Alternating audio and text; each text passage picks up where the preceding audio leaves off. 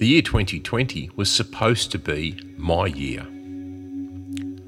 The previous 5 or 6 years to 2020 had been quite challenging on both a personal and a professional level. One of my favourite Bruce Springsteen songs is One Step Up, Two Steps Back, because I feel like the title captures my life so well in so many ways. Anyway, I was all set to have an amazing year in 2020 and to move ahead with a number of things. I had some big opportunities come my way in the US. The possibility of working on a movie score. The possibility to go and do some session work in the States with some actual very legendary musicians. And then when I was in New York, I saw a story on the news about this mystery Chinese virus. When I went to fly out of JFK, I was asked if I'd been to Asia, specifically China, in the previous weeks, or if I'd been in close contact with any Asian communities in the city of New York. I didn't really know what it was all about, as the news story that mentioned the virus had only done so in passing. The focus on those few days when I did see the news was about Donald Trump and his impeachment. A few weeks later, I landed back in Sydney, and things had changed very quickly. Fears of COVID-19 resulted in lockdowns and restrictions, and being a professional musician, I was hit pretty hard by it all. In one day, I had over 100 gigs cancelled. I saw thousands of dollars of potential income disappear in the space of 5 or 6 hours. I'd already had a pretty challenging summer just prior to this, because the bushfires that raged for months on the east coast of Australia had seen a lot of my work get cancelled as well. I lay in my bed that afternoon and evening, having a panic attack. I'd never really had one of these before, but I just didn't know what it all meant, or how I was going to get by. We went into a lockdown, and it was pretty tight and very unusual. I'd never experienced anything like that before. Once general restrictions started to lift, a friend of mine suggested that I try going busking. I'd never been before, and in my hubris, I thought I never needed to go either. But things had changed, and I needed to change too. I needed to play the guitar for my own sanity. And also, I needed to make some money from somewhere. With all gigs and studio work cancelled, I was struggling badly at times. And I was scared. I tried offering online guitar lessons, but had little success.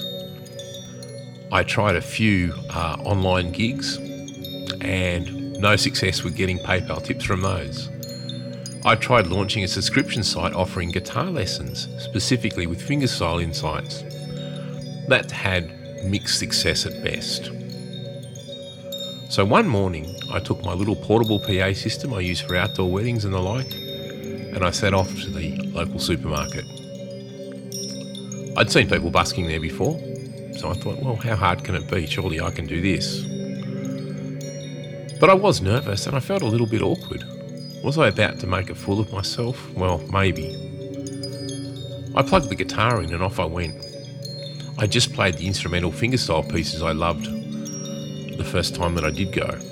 Public singing was banned anyway under the restrictions from the pandemic. And I loved it.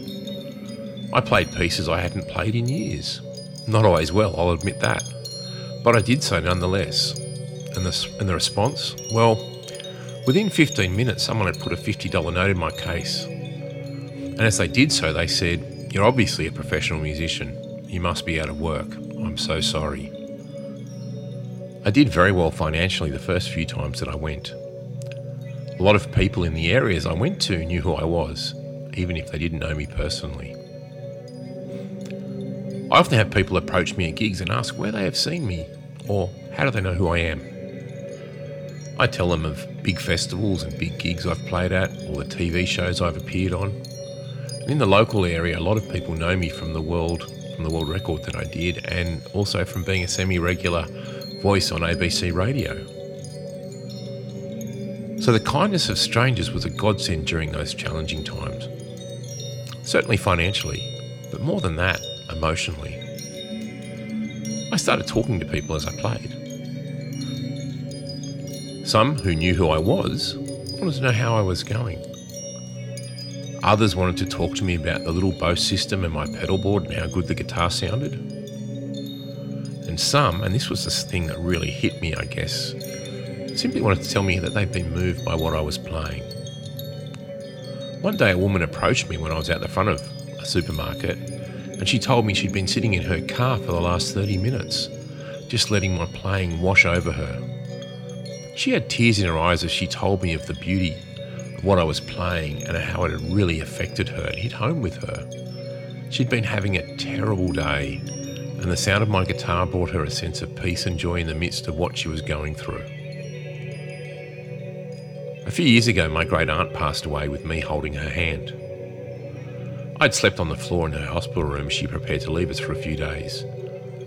As I sat with her and stayed with her, at times I played my guitar, trying to channel love, peace, joy and happiness to her as I prepared to say goodbye.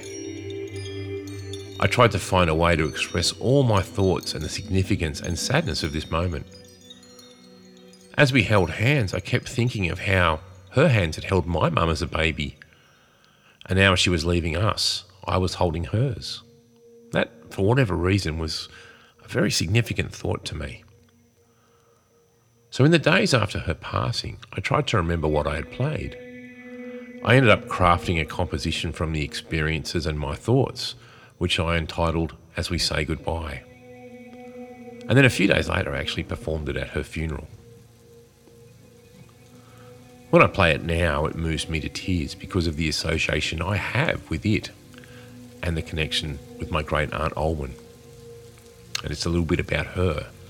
Olwen is actually an ancient Welsh name, which means daughter of a giant. But to me, it means the bringer of chocolate, laughter and silliness. She was a much loved person. But for someone else to be so moved by something I've written, wow. It is so satisfying for the soul. I was actually playing this while I was busking one day when a woman stopped me mid-song and said, "This is the most beautiful piece of music I've ever heard. Who wrote it?"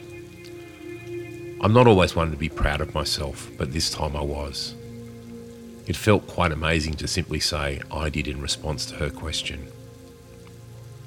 I was busking another time and playing another piece I had written when a tradie, or tradesman if you're not familiar with that lingo, walked over with tears in his eyes and said, "What you are playing is so beautiful. What is it?" I told him it was a piece that I'd written, which is called It Is You I Have Waited For. I actually wrote it in a dream I had once, in which I was playing the guitar as I waited for the love of my life to come to me. That experience may be best kept for another podcast, but I've since played it at my sister's wedding and a few other weddings I've been booked for as well. For whatever reason, it resonates with people, and I am humbled and touched that it does. While busking, I've seen kids be transfixed by the sound of the guitar and want to stop and dance and pretend to play in front of me. A young gentleman badly affected by cerebral palsy, confined to a wheelchair and with minimal ways of movement and expression, refused to let his grandmother move on until he had decided it was his time to leave.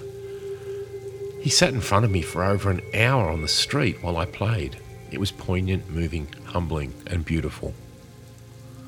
And then there was the lady who I would guess was in her 80s, who, while I was playing some fingerstyle blues, bent over in front of me, started twisting her hips and shoving her butt back towards me and called out, "Twerk it, baby." I just broke down in laughter and just gave up playing. It was fantastic. There's Max, who is 99 years old. He can spy me from his apartment if he's looking out the window. And if he sees me going busking, he brings his walker down and he comes and sits there to enjoy my company while I play. He talks to me between songs. And he's told me that he'd still like to be friends in 50 years' time. I think I'd like that too. There's been the lady who touched her heart and said she felt my playing right there. The man who couldn't stop smiling and stayed for almost an hour to hear me play. The teenagers who play guitar themselves and have stopped and stayed to talk to me about advice on how to play like I do.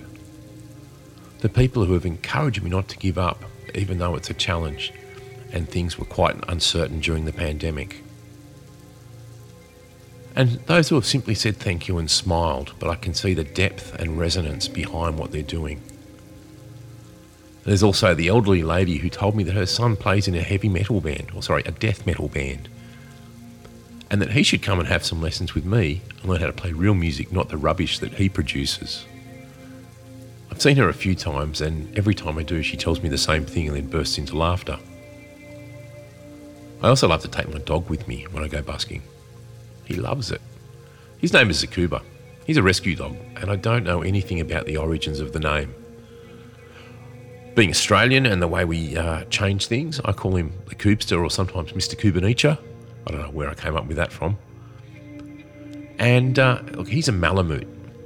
People love seeing him sitting there while I play guitar. He's a big ball of fluff, and he's a very handsome dog. I kind of feel like it's a 2-for-1 service we're offering for feeling good when he comes out with me. So the big opportunities I missed out on in the US, well, maybe they'll come back, maybe they won't. I can't control that. I'm thinking about going back next year if I can and seeing if I can make those connections and see if anything might be resurrected from what happened a few years ago. I can't say that losing all the money and the opportunities from the pandemic has been easy, but the experiences that I've had in playing for other people on the street, some of the people that I've met and I've talked to, well, that stuff is priceless. As a composer, to have someone, a stranger no less, be so moved by one of your own compositions that they cry, how powerful is that?